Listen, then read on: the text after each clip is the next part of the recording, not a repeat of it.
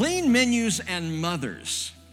This is Rick's title for Leviticus 11 and 12. You could also call it Thanksgiving and Christmas, because the first chapter is going to deal with food and the second chapter is going to deal with the birth of a son. So pretty cool. Leviticus 11 and 12. I was talking with some truly dear friends on Sunday morning, and they came up and we were chatting afterward, and they said, you know, we were surprised, but we love Leviticus. And I thought, that's a t-shirt right there. And can someone turn the light on in the back so we can see our thank you very much? Yeah, I love Leviticus. That will get people asking questions, right? So I think we need to have some of those printed up. The first 10 chapters of this book deal with officiation. I gave you an outline, and part one of that outline for this book is officiation, which deals with the sacrifices. We went through the first 7 chapters roughly, and then the priestly role, and then the actual ordination of Aaron and his sons taking place in chapters 8, 9, and 10, with 10 being that tragic chapter. We see the week of ordination ending with 2 less priests than when it began.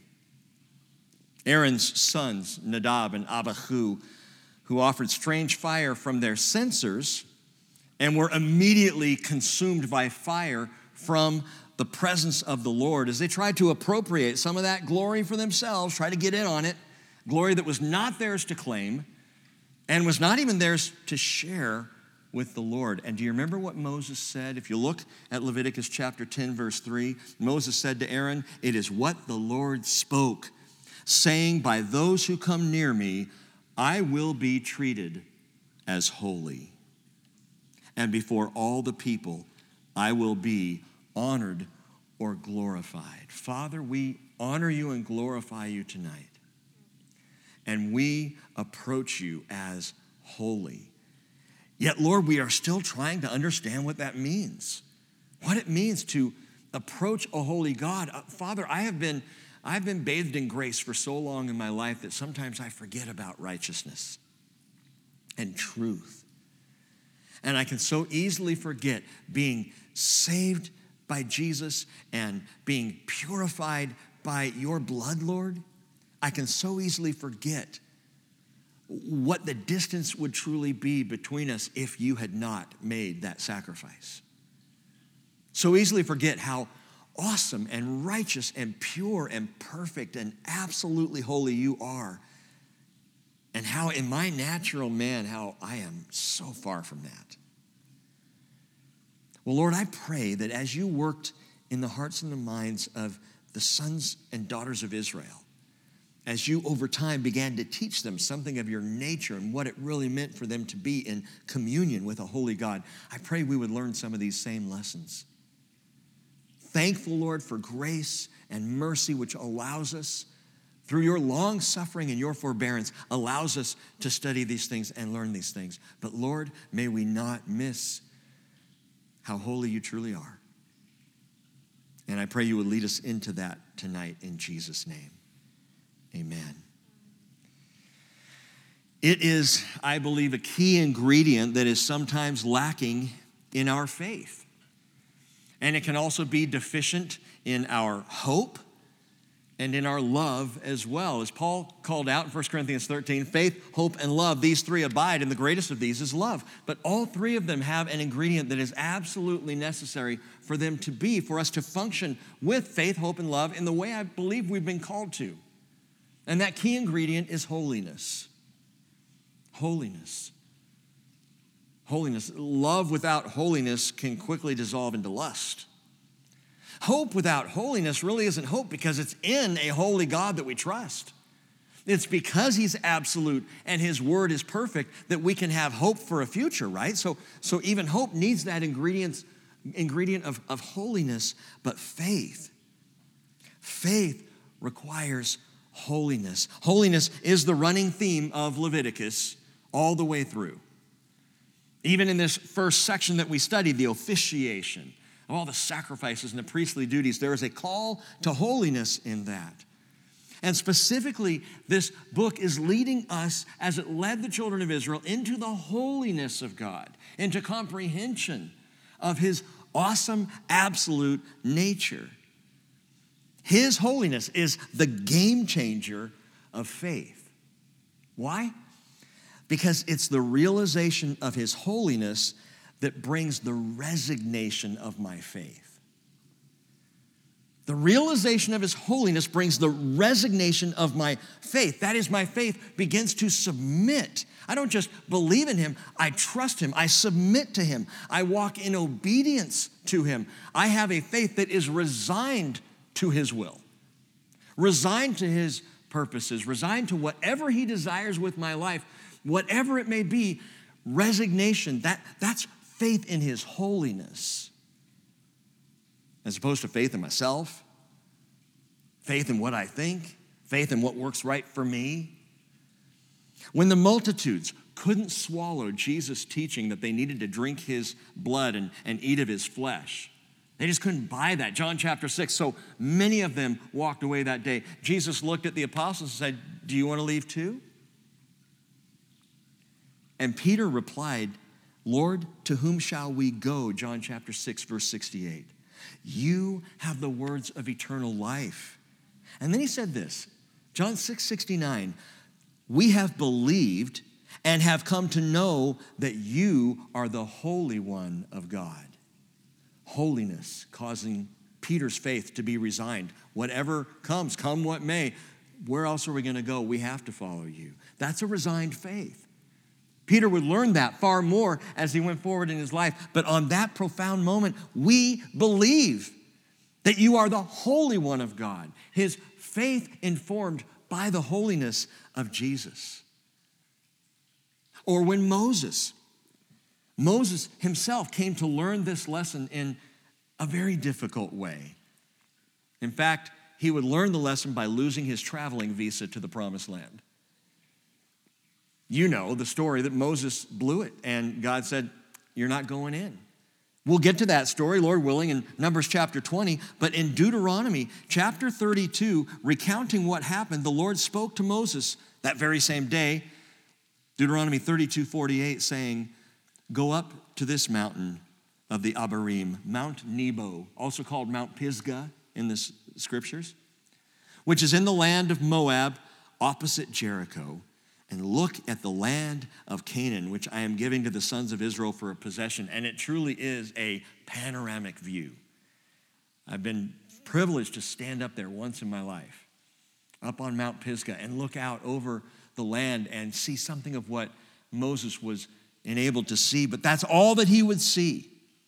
Because the Lord says, then die on the mountain where you ascend and be gathered to your people, as Aaron your brother died on Mount Hor and was gathered to his people.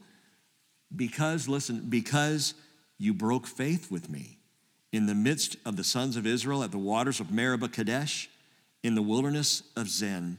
Remember what he did? He struck the rock twice. God said, speak to the rock, and I'll provide water for my people. Moses was angry with the people. God wasn't angry with the people. He recognized they were thirsty. He said, speak to the rock. Moses didn't speak to the rock. He called the people morons, my interpretation. And then he struck the rock twice in his anger, misrepresenting God, misrepresenting a holy God. And so the Lord says, because you broke faith with me. And then he says, because you did not treat me as holy in the midst of the sons of Israel. It is holiness that informs our faith. It's the holiness of God that brings the resignation of my faith to his will, whatever his will may be. Now, tonight in Leviticus chapters 11 and 12, we're just going to do those two chapters, but we're going to enter into the second part of the Levitical outline, as it were. It's purification. Officiation, chapters 1 through 10. Now, chapters 11 through 16, purification. And everything in these chapters are about purification and holiness. And what's beautiful is if you understand that going in, the strangeness of many of these ordinances and prescriptions throughout these few chapters kind of goes away, and you begin to understand why he says what he says and why he explains what he explains. Some of the weirdest chapters truly in the entire Bible are Leviticus 11 through 16, unless you approach it from the perspective of God saying, I want you to be pure. Be holy, because I am holy, which he'll say in chapter 11. So we're just going to take chapters 11 and 12 tonight. Chapter 11, verses 1 and 2, the Lord spoke again to Moses and to Aaron, saying to them, speak to the sons of Israel, saying, these are the creatures which you may eat from all the animals that are on the earth. These are the creatures you may eat. So there's room for all God's creatures, right next to the mashed potatoes, right? This is now the menu. And he's going to present to them a clean menu. Here's what you may eat. You may recall going all the way back to the beginning, with Adam and Eve, meat was not on the menu. Meat wasn't on the menu. The fruit of the trees and the vegetables of the plants and the water of the brook was all available to them. Meat was not on the menu until after the flood. Genesis chapters 8 and 9, when God gives the Noahic covenant and says, now you can eat of the meat. For now, animals are afraid of you, so they'll run away. It's going to be a little harder for you to get, you're going to have to hunt. But so now they could eat meat. Well, now God comes along with the Jewish people and says, but there's some meat I do not want you to eat. And this is well timed the week before Thanksgiving. This section, Leviticus 11, along with Deuteronomy 14, is the basis of the Jewish dietary law called the kashrut. Kashrut in Hebrew, which means fit. It's that which is fit for consumption. And what's remarkable about Leviticus 11 and Deuteronomy 14 is all of these laws for the diet, they maintained Jewish fitness across centuries. At times when others were dying, even of plagues and pandemics, Jewish people continued to seem to be healthy as they followed these dietary laws. A commentator by the last name Kellogg, which I think is ironic, said, even so long ago as the days when the bubonic plague was desolating Europe, the Jews so universally escaped infections that the popular suspicion was excited into fury, and they were accused of causing the fearful mortality among their Gentile neighbors. Blame the Jews. Why? Because they're healthy. How about look at their menu? How about maybe they've got something going on that we don't understand, we could learn. And they did. Leviticus 11, Deuteronomy 14, the kashrut, the Jewish dietary laws. But don't miss this. This is so much more than dietary health. If you think that God is just presenting a healthy diet, you're going to miss out that it's not dietary health. It is truly discerning holiness. That's what this is about. That's what he's presenting to the people. Now, as we go through the list tonight, you're going to see some of this. Some say, man, it's got to be arbitrary. You know, that the Lord just, he has a rationale, not questioning the rationale of God, but it's an arbitrary list that God has a reason for, but it's known only to God. And you can make an argument for that. In fact, to some degree, it really is true that as you read through this, we're going to make some applications here, but the interpretation, the Bible doesn't really say why God says this. He doesn't come out and say, only eat this kind of animal. Why, Lord? Doesn't say. He just says, this is what I'm telling you to do. And some think, well, maybe he just chose certain things because he's trying to separate his people, and I think that's legitimate. Any assumptions that we make, and I'm going to make several tonight, warning you ahead of time, but any assumptions we make, any applications we make, we need to make cautiously and respectfully for the Word of God.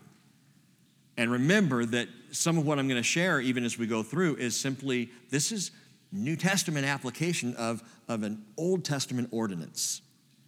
So we don't exactly know why. Some suggest these restrictions were given to stand in stark contrast to pagan practices. And that's absolutely true. Some also see, and I lean this way, and I'm going to do a bit of this, living illustrations. That God made certain choices in what animals would be okay for dining and what animals would not. Some prohibitions, but living pictures of the distinction of holiness. What distinguishes you as my people from others who don't trust and follow me? So we'll begin, first part, with land animals. Among the land animals, those which are clean and those which are unclean. If they're clean, you can eat. If they're unclean, don't eat them. Verse 3, whatever divides a hoof, thus making split hoofs, and choose the cud among the animals that you may eat. Nevertheless, You are not to eat of these. So verse 3 right there, just note hamburger, good to go. In-N-Out, all right. Five Guys, you're fine.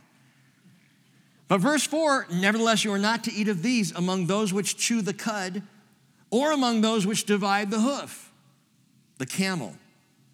So camels are right out. There goes an entire brand of cigarettes. The camel, for though it chews the cud, it does not divide the hoof. Have you ever seen a camel foot? It's the weirdest thing in the world. They're like furniture pads. They really are. And camels are weird. In fact, I don't know why I think this, but when I look at camels, I think British. I think if they were going to talk, they would talk with a British accent, with their furniture pad feet and their British teeth. I don't know. I don't know what it is about camels, but can't eat the camel. It chews the cud, but it doesn't have divided hoofs. Verse 5, likewise, the chiffon or the chafin, this is also, some translations say the hyrax. Some translations will say the coney. And what it's talking about, and they're all over northern Israel, rock badgers.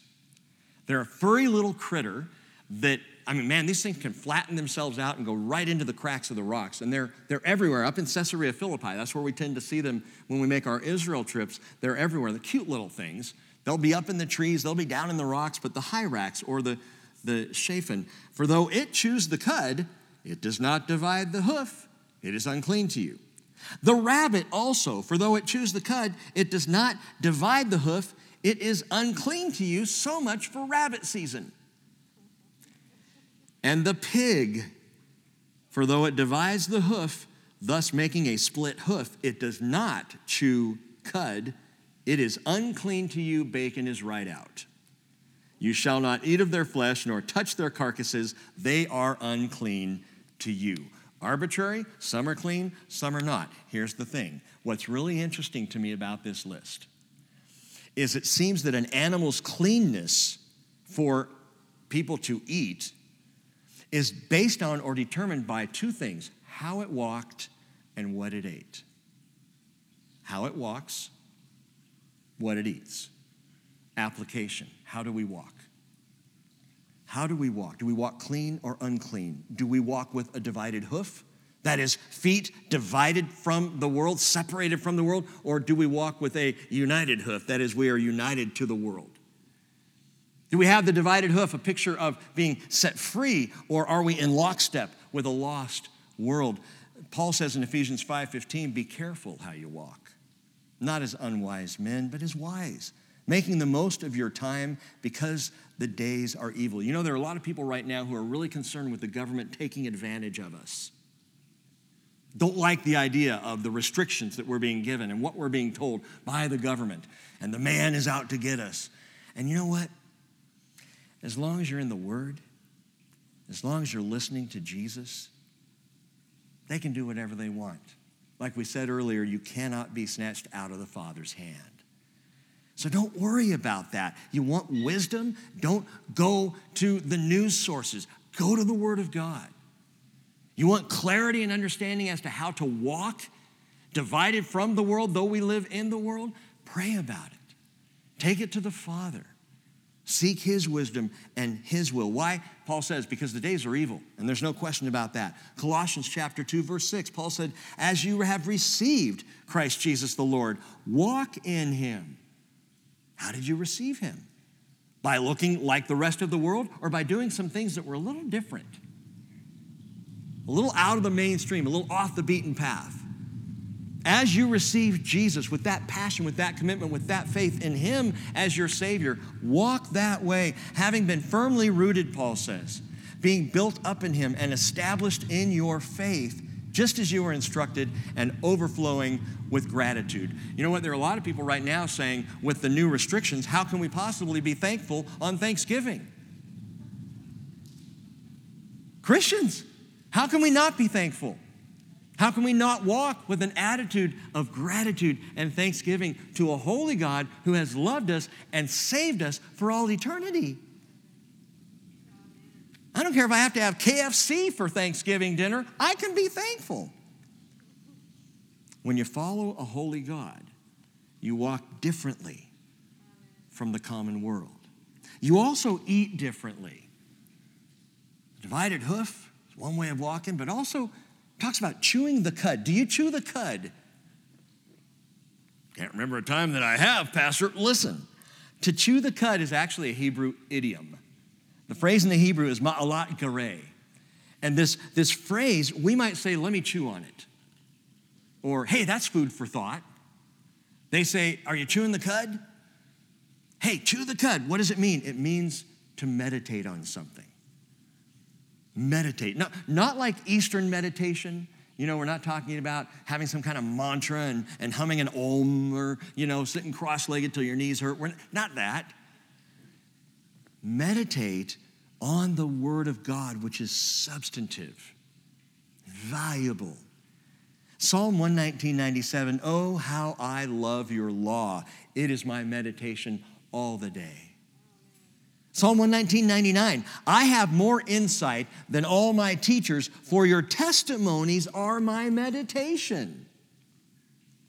Hey, you're in the Word, you're meditating on the Word, you're thinking about the Word of God, you're chewing the cud. Do you chew the cud? Jeremiah 15:16, the verse that Les and I often fight over. Your words were found and I ate them, and your words became for me a joy and the delight of my heart, for I have been called by your name, O Lord God of hosts. To chew on the Word of God, to meditate on the Word of God, to feed on the Word of God. Ezekiel ate a little scroll. Ezekiel chapter 3. You can read that story if you want. Interesting. And Revelation chapter 10, John is told to eat a little book. He does.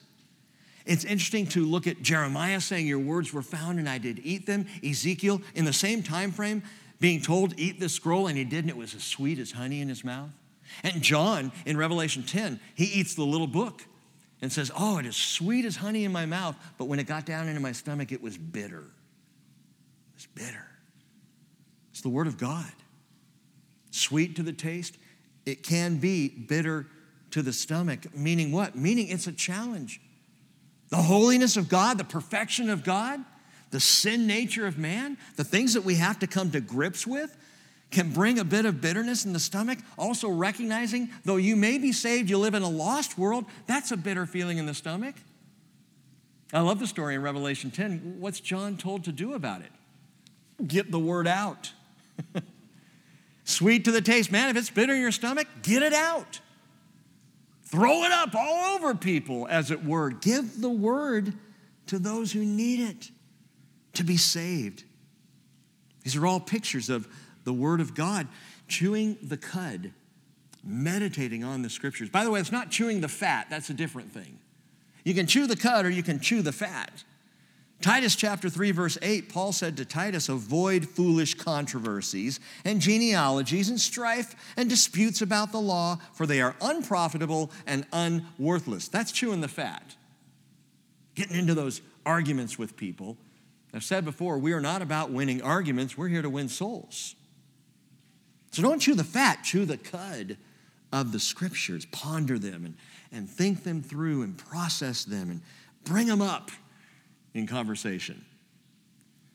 And you might go back over these verses 3 through 8, talking about these land animals and say, yeah, but wait a minute, even unclean animals chew the cud. Camels, rock badgers, bunnies, pigs, they chew the cud.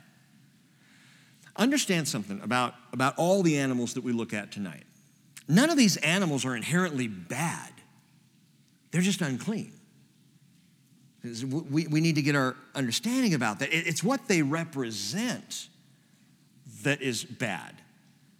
Bunny's not a bad little critter. It's a cute little critter. It's not bad inherently. Ooh, the evil rabbit, with the holy hand grenade. I mean, this is not. Bunnies are fine. You have them in a little cage, pet them, take care of them, whatever. But they're not inherently bad creatures, but they are pictures of that which is unclean. And remember, God is, while he's giving prescription to his people health-wise, he is also painting pictures of holiness. And these cud chewers lack the divided hoof. Think about that. So you've got someone who chews the cud. They pore over the Scriptures. They read the Bible. They say, hey, I meditate on the Word, but they walk in the world undivided.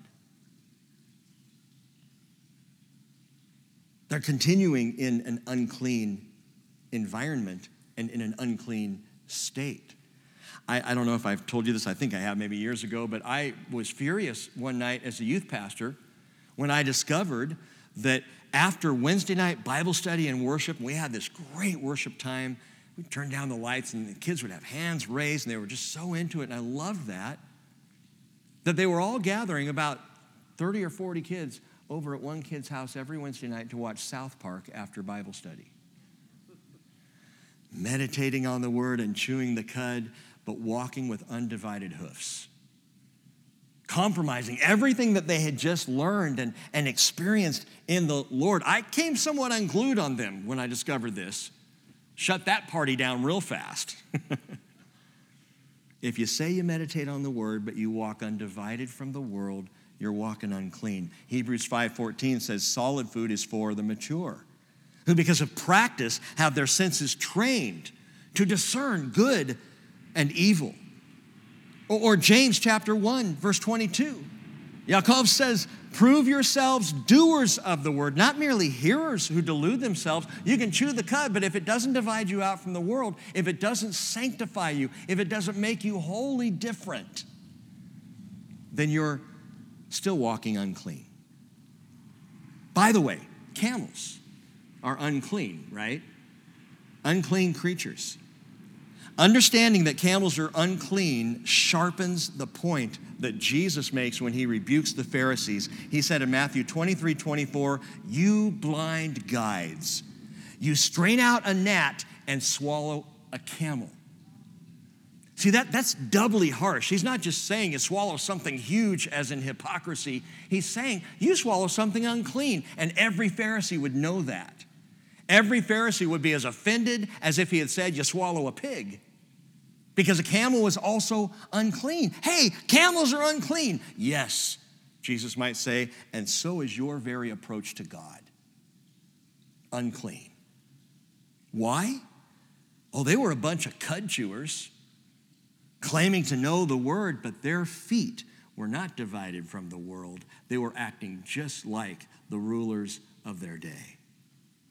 Revelation chapter 1, verse 3 says, blessed is he who reads, and blessed are those who hear the words of the prophecy and heed the things which are written in it, for the time is near. And that's the point. That's what our Bible study is for and about. It's reading, yes. It's hearing, absolutely. But it's heeding. It's chewing the cud and walking with a divided hoof, divided out from the world. That is what creates in me a clean heart. That renews a right spirit within me. But there's something else necessary to distinguish holiness. So we're going to leave land animals, and we'll now go to water creatures, both clean and unclean, those that you can eat. Verse 9, these you may eat, whatever is in the water, all that have fins and scales, those in the water, in the seas, or in the rivers, you may eat. And several of the tribes, in fact, when they come into the promised land, several tribes are going to be right up along the Mediterranean coast, so they're going to be fishing off the coast. Other tribes are going to be gathered around the Jordan River or even up in the headwaters of the Jordan, so fish aplenty. And they're going to be doing a lot of fishing and a lot of eating of fish, still do in Israel to this day. So you got to know what you can eat. You can eat those with fins and scales. But whatever is in the seas, verse 10, and in the rivers that does not have fins and scales, among all the teeming life of the water and among all the living creatures that are in the water, they are detestable things to you, and they shall be abhorrent to you. You may not eat of their flesh, and their carcasses you shall detest. Whatever in the water does not have fins and scales is abhorrent to you. The Jewish kashrut prohibits this very thing, the eating of sea and water creatures that are finless and scaleless, and the list is long and includes shrimp, prawns, oysters, clams, crab, lobster. Calamari I'm good with.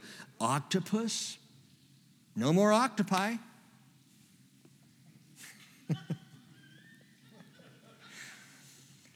I don't know, stonefish. I mean, they're here's the thing. The distinction, fins and scales, it's all about how they move through the water. How do they move through the water? application time. You want to learn to move in holiness. To your thoughtful diet of the Word of God, just add water.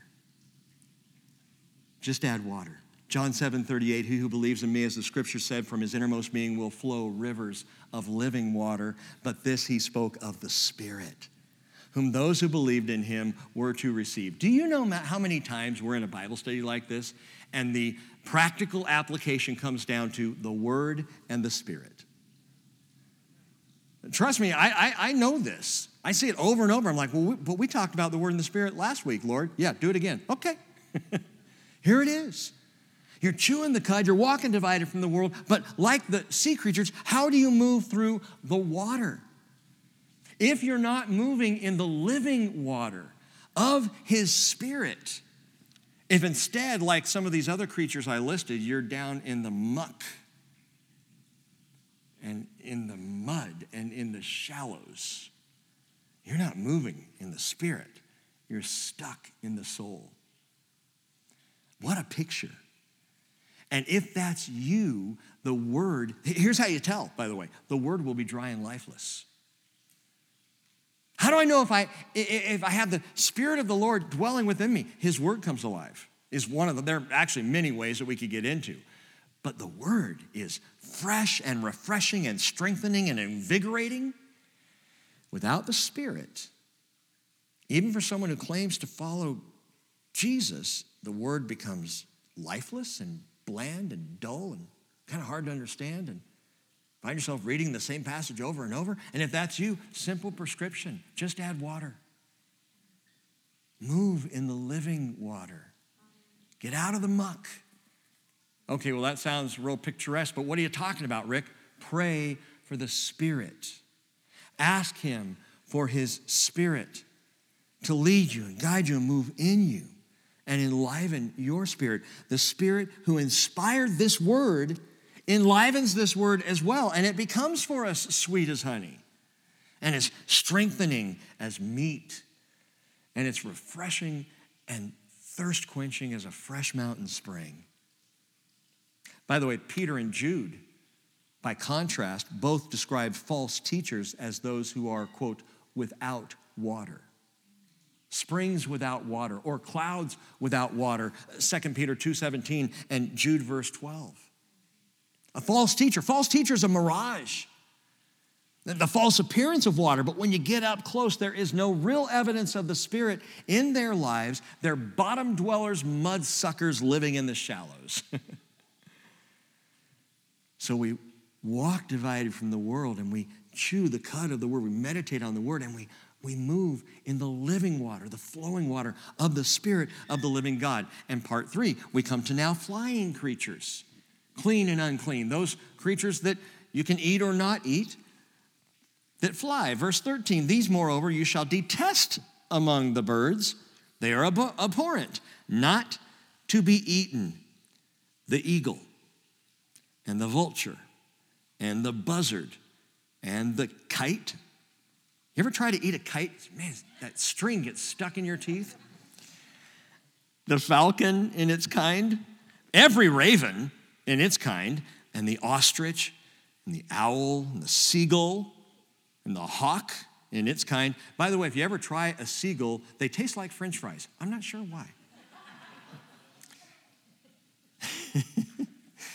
And the hawk, the little owl, verse 17, the cormorant, the great owl, verse 18, the white owl or the snowy owl. Environmentalists would not like this verse.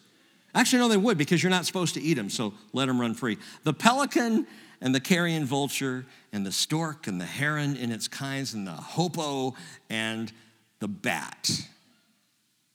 The jury is out on turkey, by the way. Depends on who you ask. There are some Jews who say, no, turkey's not on the list. They're kosher, they're good. And there are others who say, no, we refrain from turkey as well. So, you can put that in your Thanksgiving pot and cook it. But the birds that are all listed here appear to be carrion fowl. That is, these are birds of prey. Don't eat the birds of prey. Clean birds don't eat meat. What about the bats? Bats are primarily insectivores. They eat insects. So they eat the meat of bugs. Galatians 5:17 says, the flesh sets its desire against the spirit, and the spirit against the flesh. For these are in opposition to one another, so that you may not do the things that you please. God says, when it comes to the flying creatures, don't eat the flesh-eating creatures. Stay away from those. And consider this. Genesis chapter 1, verses 20 through 30, when the Lord is describing, the word is describing the creation of the world, there are animal groups that are set in each of three spheres. Three spheres of creation. That is the sphere of land, the sphere of sea, and the sphere of sky. And we see the same application here. It seems that the marker for clean or unclean animals seems to have to do with their motion and their ingestion in their particular sphere. How they're moving in the sphere that God created for them. And there's a whole book out on this, and I forget the author right now. If you're curious about it, email me, and I'll tell you who the author is. But there's a whole book that delves into the biblical precedent for the created spheres and the animals within those spheres, and why God then chose certain animals in those spheres to be clean and certain to be unclean. It's fascinating, but the marker seems to be how they move and what they eat within their sphere. Think about this. The flying creatures, what is their sphere? It's the sky or the air, right? Two powers move there. Two powers. And you're going to choose one or the other. The first one, Ephesians chapter 2, verse 1, says, you were dead in your trespasses and sins in which you formerly walked according to the course of this world, united, not divided, but united to this world, to the prince of the power of the air, of the spirit that is now working in the sons of disobedience. And man, he loves for you to eat flesh. So the bird of prey in the air, there's a picture there, something that I think we can connect. The prince of the power of the air trying to feed you the flesh. There's that picture. And the flesh and the spirit are set against each other. John chapter 3, verse 8 gives us the real power worth knowing. Jesus says, the wind blows where it wishes and you hear the sound of it, but do not know where it comes from and where it is going. So is everyone who's born of the Spirit. How do you move through the air? We've already talked about it. How do you move on the land? With divided hoofs from the world, chewing the cud of the word? How do you move through the water, in the living water of the Spirit? How do you move in the air? Do you move by the wind of the Spirit? Do you move in his power? Or are you choosing rather to be in rebellion, which means you're under the authority of the prince of the power of the air, which is the devil? What power moves you? What power carries you in that sphere? It's going to be, as I said, one or the other. And by the way, it's not one or the other because the devil and God are polar opposites. No. That's a complete misnomer. It is not biblical. It's bad theology. It is not the yin-yang, the black and white, the good, the bad, God good, devil bad, God on the one side, devil on the other side. No, that's not. God is perfect. And the devil is just in opposition to perfection. He's probably about as far away from perfection as you can get, about as evil as you can get, but he is not a polar opposite to God. He's opposed to God. And so he's driven by that attitude of defiance, which is why those who oppose God come under the authority of the prince of the power of the air, because he's opposed to God. Which one guides your movement? More flying creatures. Now we deal with insects, clean and unclean. Apparently there's some bugs you can eat, so check this out. It's really good for kindergartners to know. Leviticus chapter 11, verse 20. All the winged insects that walk on all fours are detestable to you. Now, I'm just going to tell you all, God didn't even have to tell me that. Got it. Don't eat bugs. But he said, yet these you may eat. Among all the winged insects which walk on all fours, those which have above their feet jointed legs with which to jump on the earth. So these of them you may eat, verse 22. You may eat the locust in its kind, and the devastating locust in its kinds, and the cricket in its kinds, and the grasshopper in its kinds, but all other winged insects which are four-footed are detestable to you, so you can eat those. Locusts, grasshoppers, crickets, good to go.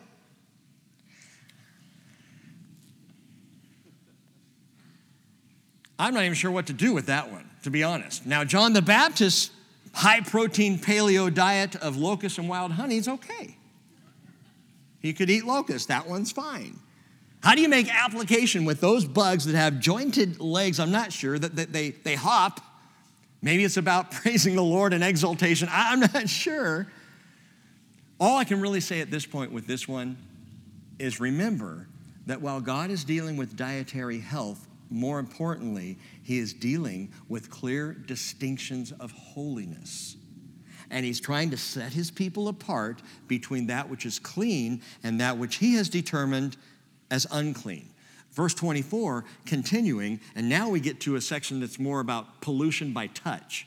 So you become impure or unclean if you touch these things. Verse 24, by these, moreover, you will be made unclean. Whoever touches their carcasses becomes unclean until evening. This will ruin your day. And whoever picks up any of their carcasses shall wash his clothes and be unclean until evening. Concerning all the animals which divide the hoof, but do not make a split hoof, or which do not chew the cud, they are unclean to you. Whoever touches them becomes unclean. And whatever walks on its paws among all the creatures that walk on all fours are unclean to you. So those of you who have dogs and let them lick your faces, something's really wrong. Unclean. Whoever touches their carcasses becomes unclean until evening, verse 28. And the one who picks up their carcasses shall wash his clothes and be unclean until evening. They are unclean to you. Why not just say wash up if you touch a carcass? Use a little hand sanitizer and move on.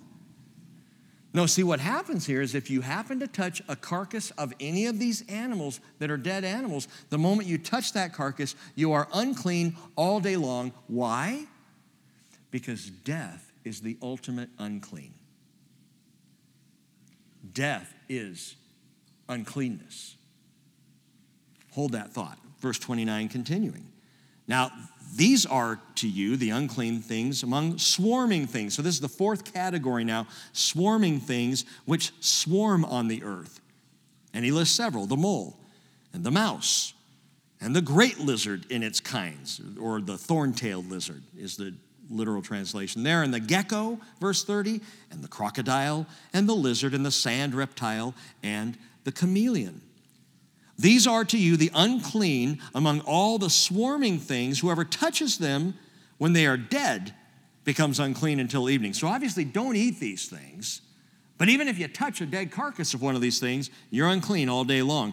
Also, anything on which one of them may fall when they are dead becomes unclean, including any wooden article or clothing or a skin or a sack, any article of which use is made.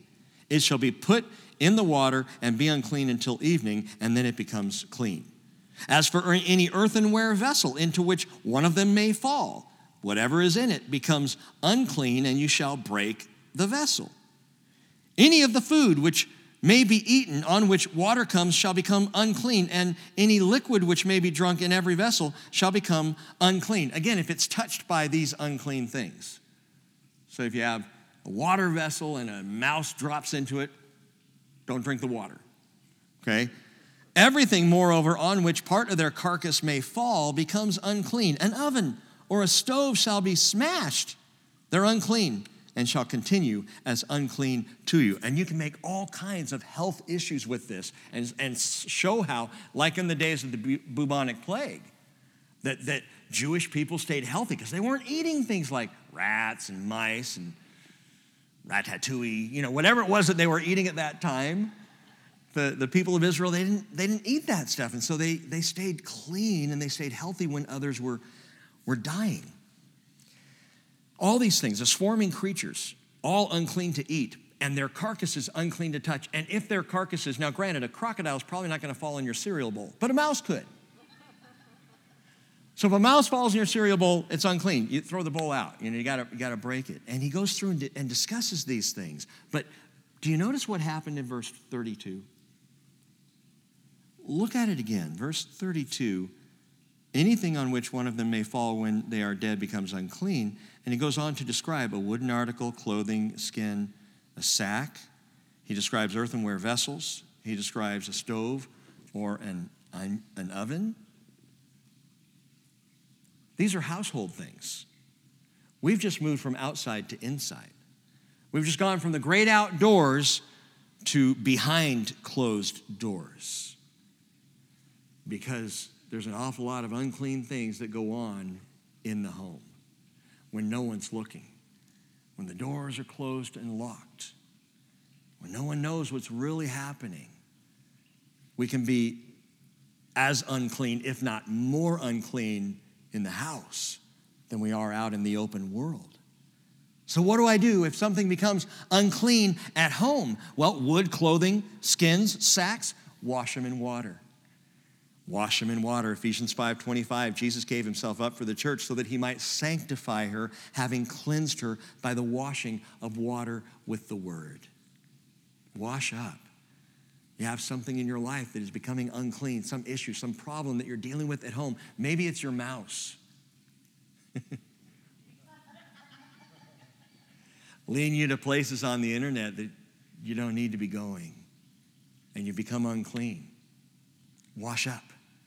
Get washed in the water and the word. And the word itself has a cleansing effect, a washing effect. But I think we can make the implication that the water and the word once again means the Spirit and the word. Get washed in the living water, washed in his word. Let him minister to you in that way. Earthenware vessels. What do you do with earthenware vessels if they become unclean? You got to break them for humility's sake. Got to break them. 2 Corinthians 4:7, we have this treasure, remember, in earthenware vessels, so that the surpassing greatness of the power will be of God and not from ourselves. Stoves? You got a stove that becomes unclean, some kind of unclean use, smash it. And I'll put it in the context of what we just shared on Sunday. Don't offer strange fire. If your stove is burning hot for your own glory, smash it. Walk by the light of the altar fire. Trust the life-altering sacrifice of Jesus Christ. Let his light, his warmth, his heat, let that be your sanctification. And don't look for your own glory. Don't trust in yourself. Verse 36, nevertheless, a spring or a cistern collecting water shall be clean, though the one who touches their carcass shall be unclean. So let's say an animal carcass falls into a spring. Can you no longer drink from that spring? No, you can. You can, because it's running water. And note, when it says the word cistern here, there are two words very closely related. There's bor, and I think the other word is like borchat or something like that. Not borat. That'd be bad. But the word that's used here is bor, and it literally means a well. So we're talking about groundwater. We're talking about flowing water. We're talking fresh water, not a standing like rain barrel or not a standing cistern. The word for cistern is used in other places. I think along with brethren, it's brethren and cistern, right? Just seeing if you're keeping up with me. Why is it okay? Why does this not be a spring or a well collecting water is clean? Why? Because it's running water. It's living water. Psalm 36 verse 9, for with you is the fountain of life. In your light we see light. John 4:14, Jesus said, whoever drinks of the water that I will give him shall never thirst, but the water that I will give him will become in him, I love this, a well of water. A well of water springing up to eternal life. A well that is forever flowing, never stops, which is why he equates it to eternal life. So sometimes unclean things come into our lives. Sometimes unclean things will come into the fellowship or the assembly of the saints. Sometimes unclean things will be discovered in the home. You get rid of it. You get washed by the water of the word. And then, you know what happens? You go back and move in the Spirit of God. With the Spirit of God, the living water never becomes unclean. You cannot make the Holy Spirit unclean. Perfect. Spirit of God. Verse 37. If a part of their carcass falls on any seed for sowing, which is to be sown, it is clean. So a dead animal can fall into your seed sack, and that's okay because the seed is protected by the husk. And the seed's going to go into the ground, and ultimately that husk is going to die away anyway, and then the seed will grow up, and by then any possible disease, that's going to be taken care of. Not a problem. Though, verse 38, if water is put on the seed and a part of their carcass falls on it, it is unclean to you. Why? Because now the uncleanness can soak in. Which is why the idea of unclean water is a spiritual warning to us. Don't soak in the world. Don't soak in the water that is diseased. Man, if you're going to soak in the Spirit. Don't quench the Spirit. Soak in the Spirit of God. Don't soak in the things of the world because that stuff is going to eventually start to seep in and will make unclean. Verse 39 also, if one of the animals dies, which you have for food, the one who touches its carcass becomes unclean until evening. Okay, so even a clean animal, if it's dead, roadkill is right out. You run into a cow, I'm sorry, that's a lot of meat there, but you don't eat that because now it's dead. It's unclean. Death is unclean. He too who eats some of its carcass shall wash his clothes and be unclean until evening. And the one who picks up its carcass shall wash his clothes and be unclean until evening. Even the carcass of the clean animal becomes unclean because, again, death makes unclean. Death makes unclean. Ephesians chapter 2, verse 1. And you were dead in your trespasses and sins, in which you formerly walked according to the course of this world, according to the prince of the power of the air, of the spirit that is now working in the sons of disobedience. Paul says, among them we too all formerly lived in the lust of our flesh, indulging the desires of the flesh and of the mind. We were by nature children of wrath, even as the rest. Man, in the world we were living like the world. And in the water, we were down in the mud.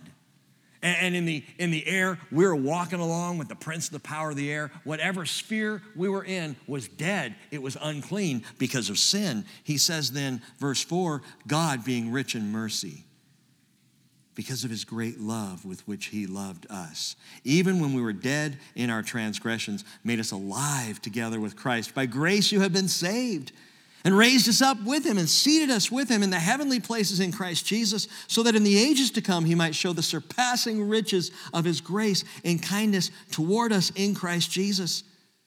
For by grace you have been saved through faith, and that not of yourselves. Remember that. I'm going to come back to that in just a few minutes here. That not of yourselves.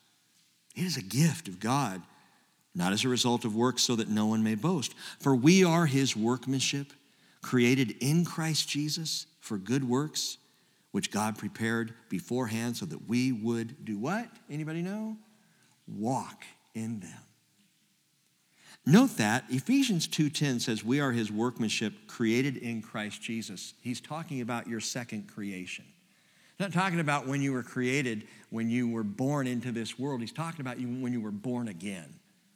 If you're born again into Christ Jesus, you are born again to be God's workmanship.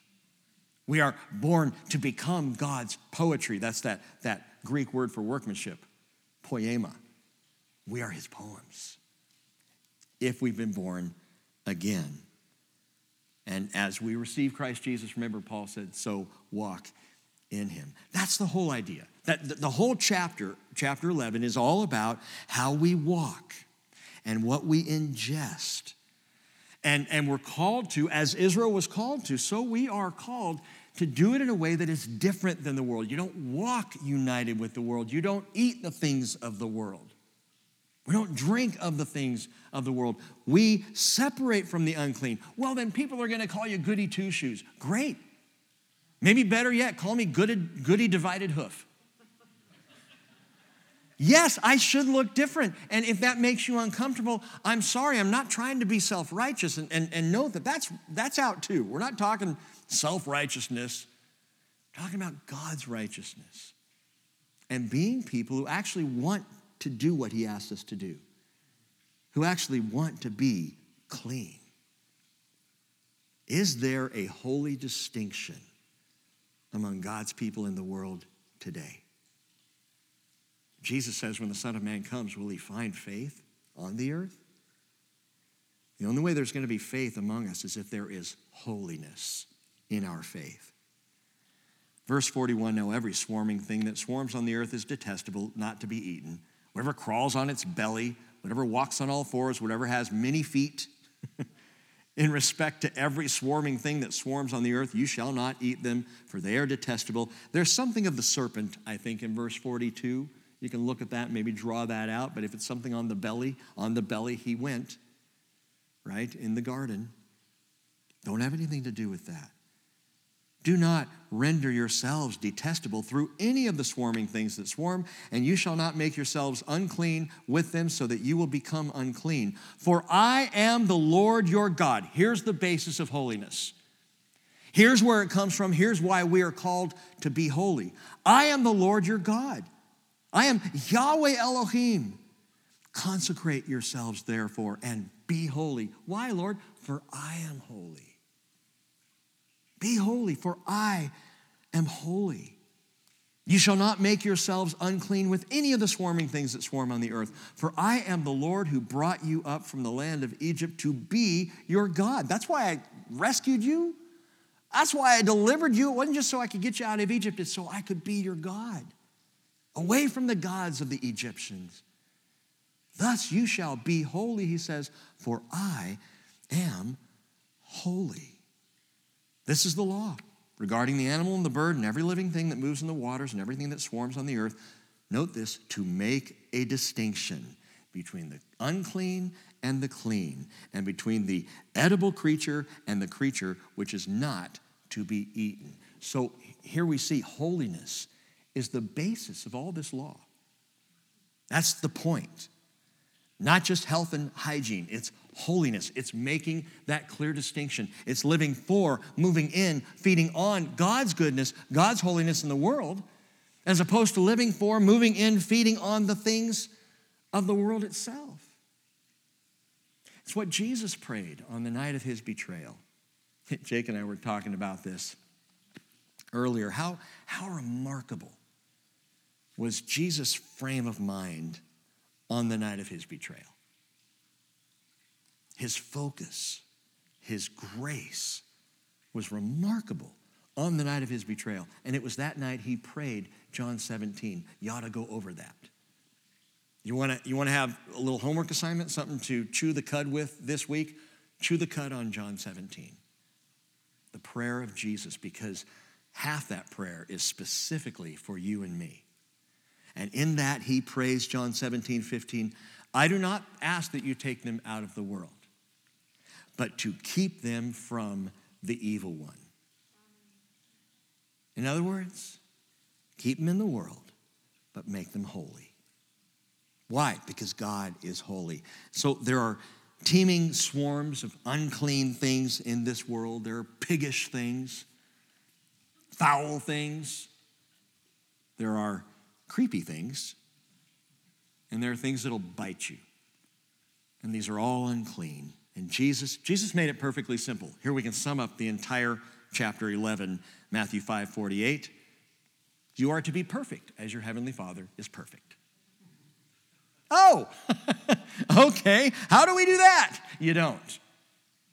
How can we do that? You can't. Why did Jesus say it? I'll let you chew on that until Sunday. Let's go on to chapter 12. One more picture of purification tonight. Leviticus 12, it's only 8 verses long. Watch this. We'll read the first 7 verses right through. The Lord spoke to Moses, saying, speak to the sons of Israel, saying, when a woman gives birth and bears a male, then she shall be unclean for 7 days. As in the days of her menstruation, she shall be unclean. I will point out, note the numbers as I mention them. I'm not going to talk about them tonight, but they're fascinating when you think of what they mean biblically. And it's worth pondering a bit. There's something else, some more cud that you can chew. There's plenty of cud for chewing here, okay? But for 7 days, when a woman gives birth to a little boy, she's unclean. As in the days of her menstruation, she shall be unclean. So, that week-long time. In my household, we call it the monthly visitor. I don't experience it, but I have been around plenty of the females in my household, and so I try to stay away. Verse 3, on the 8th day, the flesh of his foreskin shall be circumcised. So we just shifted from mom, who's unclean for 7 days, to baby boy, who is to be circumcised, and here's the law of circumcision right there. So we're tracking all the way back to Abraham. God is now reestablishing, this is part of the Mosaic covenant, part of the Abrahamic covenant, but now it's also part of the Mosaic covenant that the little male, the little baby boy, is circumcised on the 8th day. And then she, back to mom, shall remain in the blood of her purification for 33 days. 33 days. Again, as my brother Jake pointed out earlier today to me, it's about the time that Jesus was on the earth, wasn't it? Wonder what that means. I'm not going to talk about it. You think it through. Figure it out. Chew on it. She shall not touch any consecrated thing, nor enter the sanctuary until the days of her purification are completed. So what does that mean? 7 days. On the 8th day, the little baby boy is circumcised, and then another 33 days. So for a total of 40 days. And 40 is a significant number in the Bible as well.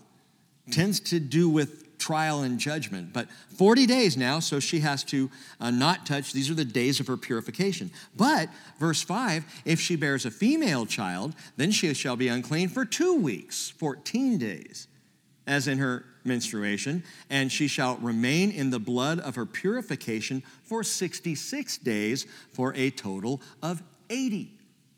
Twice the length of time if she has a daughter than if she has a boy. Verse 6, when the days of her purification are completed for a son or for a daughter, she shall bring to the priest at the doorway of the tent of meeting a 1-year-old lamb for a burnt offering and a young pigeon or a turtle dove for a sin offering. And then he shall offer it before the Lord and make atonement for her, and she shall be cleansed from the flow of her blood. This is the law for her who bears a child, whether a male or a female. So the law is the same for both. Got to bring the sin offering, got to bring the burnt offering, no matter if you have a boy or a girl. It's just with the boy, it's after 40 days, and with the girl, it's after 80 days. And now that we understand all that, we'll just conclude for tonight. No, I'm kidding.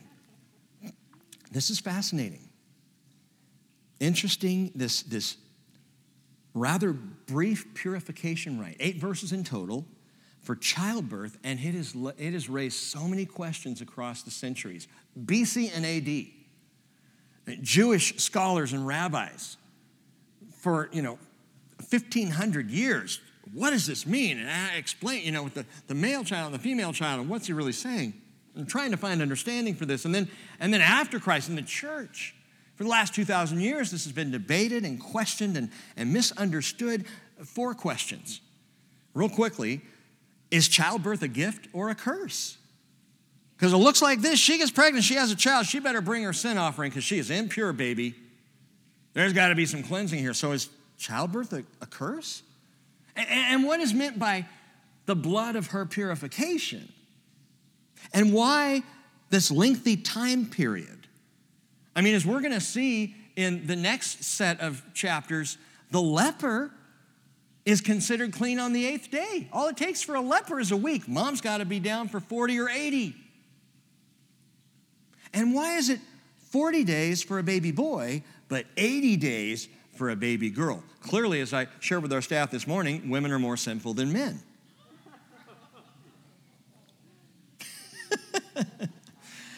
And I wouldn't even say that if you knew I wasn't going to go on and explain something in a minute here. And finally, why does the birth of a daughter require twice that time of cleansing that the birth of a son does? So let's try and understand this. On the question of childbirth, that's easy. The Bible's absolutely clear. Genesis 1:28, God blessed them, and God said to them, be fruitful and multiply, fill the earth and subdue it, rule over the fish of the sea and over the birds of the sky and over every living thing that moves on the earth. God gave us childbirth as a blessing. Told us to be fruitful. If it was sin, he would not have told us to do it.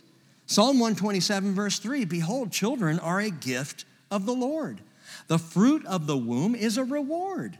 Like arrows in the hand of a warrior, so are the children of one's youth. How blessed is the man whose quiver is full of them. They will not be ashamed when they speak with their enemies in the gate. Psalm 128, verses 3 and 4. Your wife shall be like a fruitful vine within your house, your children like olive plants around your table.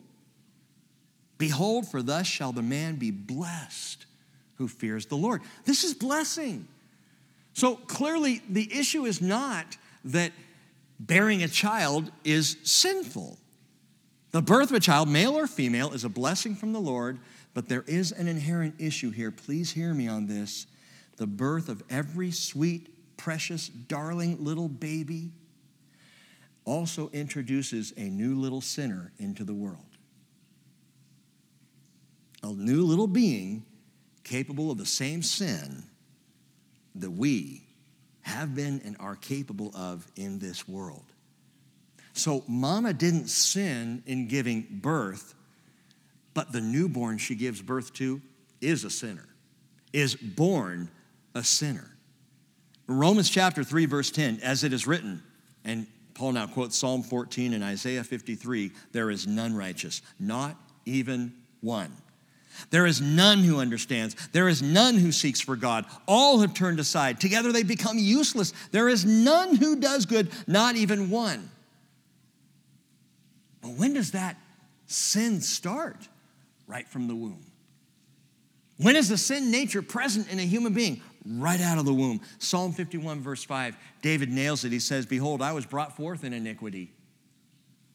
I'm not saying his parents sinned in having him, but he was brought into a sinful world as a sinner himself. He said, and in sin my mother conceived me. Why? Because she had sin in herself? Because dad had sin in himself? Because we live in a sinful world? And because I, David might say, was born with the same sin nature that I just used with Bathsheba?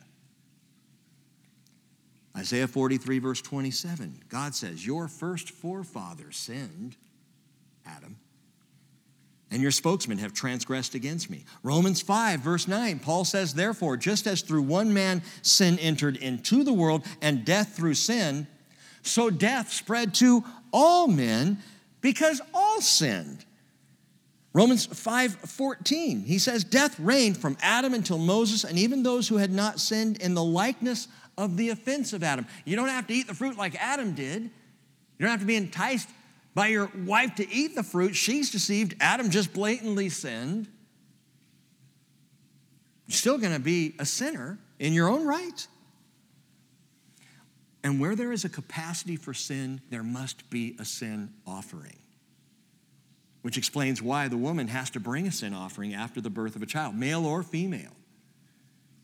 There must be a sin offering for purification either after 40 days or after 80 days. So mama will bring a burnt offering after that prescribed time. She brings the burnt offering, which in a way shows the completion, the totality of the days of her purification, that those days are now full, and so she offers up the full burnt offering. She also then brings a sin offering to atone for that which is inherent in every single person who is born into the world. Okay, you with me on that? Pretty clear. Why the lengthy time period? And why is it just under 6 weeks for a boy and just over 11 weeks for a girl? Let me encourage you not to read sexism into the text, as so many have done. Those who say God is patriarchal and is sexist. There's only one way you can see God as sexist, and that is if you make him in your own image. That's the problem that the world has looking at the quote-unquote Old Testament God. Not that there's any difference between older or newer Testament, same God. But those who say, the Old Testament God is patriarchal and he's vicious and he's a sexist. You are. That's the problem. People, they look at God. This is paganism at its heart. Paganism and idolatry says we're going to make a God after our design. We're going to make a God in our image. And because we are sexually immoral, we're going to assume God is. That's why all the Greek gods are sexually immoral. Because the Greeks fashioned them out of themselves. Well, our God is not like us. His thoughts are not our thoughts, and his ways are not our ways. He's completely other. He's holy. God is holy. and he's perfect. And we already know something of his character as he described his goodness before Moses, right? So you can't make that assumption. God has no reason to be sexist because he created man and woman both. He's the creator. So he's above all that. So what about this time period? Why is it shorter for boys than for girls? First of all, understand this, that the time period itself, whether 40 or 80 days, it allows for what we read in verse 7, it allows for the woman to be cleansed from the flow of her blood. Let me just speak in basic biology. I think you all can handle this, that after a woman gives birth, she continues to bleed. That is part of the whole process. It's a very natural thing. God created the feminine body, the female body, to be able to give birth, and all the blood that is required to nurture and nourish that child in the womb, that life that is going to be born, which, by the way, the Bible, I think, is pretty clear that it's life from conception, and that is born then and fed by the blood in the womb, separate, by the way, blood from mama's. But once the child is born, all that blood's got to get out of there for the health of the mom. And so God created the feminine body to do that, to discharge all that is no longer needed, and all of that could, if it was left inside the woman, become diseased. Think about that. God said in Leviticus 17:11, the life of the flesh is in the blood. I've given it to you on the altar to make atonement for your souls, for it is the blood by reason of the life that makes atonement. But back to the biological process. At first, in the bleeding, when a child is born, the bleeding, the blood is bright red, as if you cut your finger. Bright red blood, that's normal. But over time, over a week or two or three, the blood gets darker and darker. Why? Because it's dead blood. It's not living anymore. It's not nourishing anything or anyone, any child. It is not healthy. It's just dead blood, and it has to get out. And remember, death is the ultimate unclean. So God says when the woman has the little baby boy or little baby girl, there's a time of the purification, what literally, again, cleansed from the flow of her blood. I want her to stay home, care for that little baby, and allow time for all of that blood to flow out. That blood is unclean because that blood is dead. Therefore, she cannot be in connection with the sacred things and the holy things. She can't go to church. Why? Because the blood is unclean. And remember, through all this, God is painting a picture of his absolute holiness. So he says, Mama, stay home until you are cleansed from the flow of your blood, until that's all done.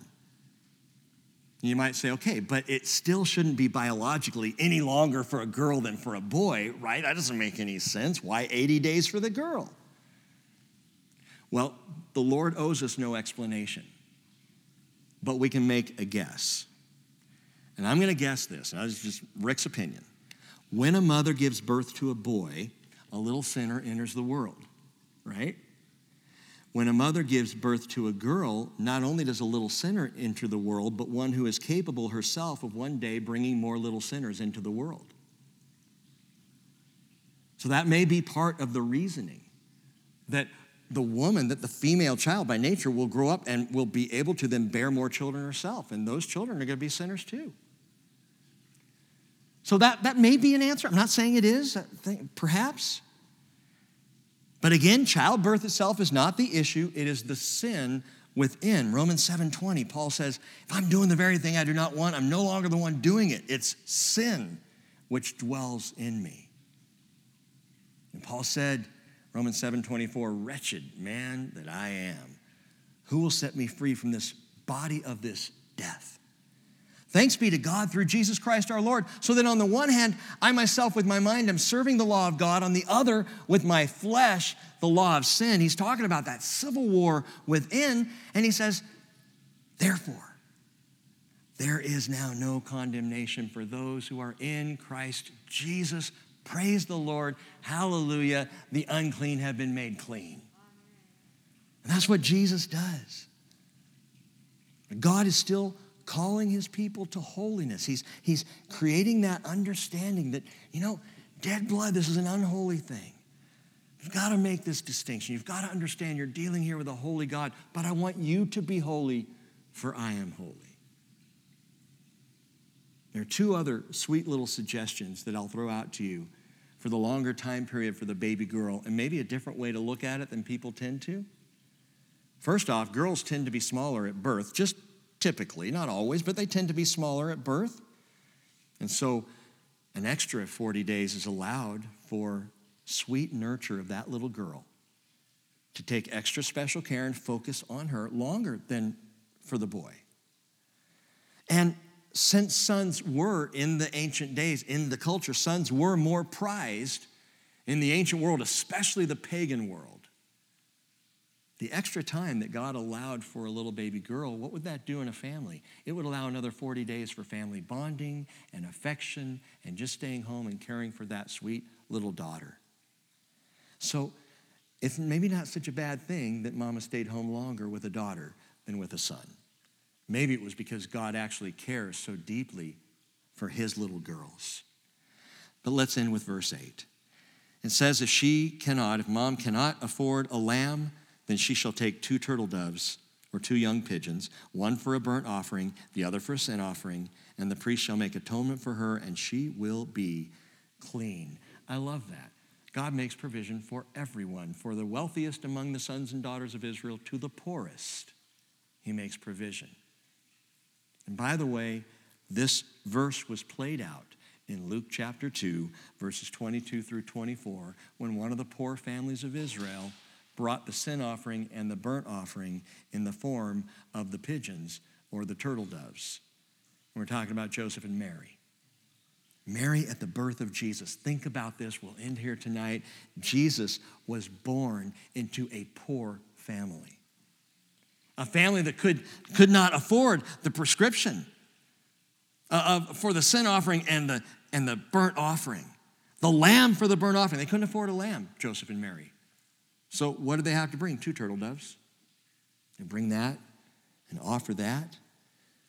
And Jesus remained poor, even a homeless man, his entire life. He didn't walk like this world. He was divided from this world. Jesus, in all of these pictures of holiness we've looked at tonight, Jesus portrayed the perfect, holy human.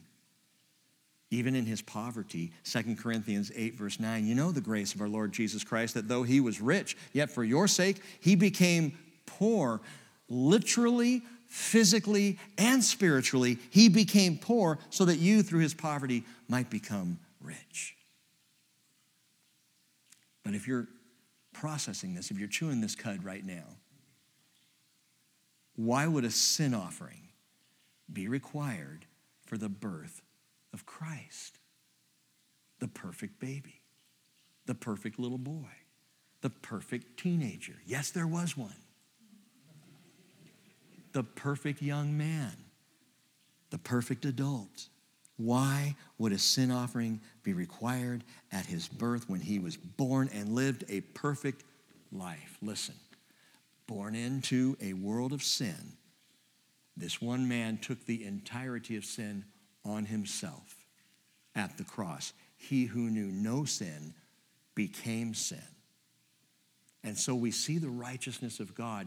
Even in the birth of Christ, the sacrifice of the sin offering was required because Jesus himself would become sin, our sin offering on the cross. And that's how far God was willing to go to make us holy. And Father, I pray that you give us now opportunity to think about these things and to, with humble heart, recognize what a holy God you are, how pure and perfect and true. And then with that same humbleness of heart, Lord, with the deepest of thanksgiving, we say thank you for dying that we might be made holy so that we could be with you. It's stunning. It's absolutely stunning, Father. And so we recognize you are holy. Help us to walk and to eat and to move as holy people in this world. In Jesus' name, amen.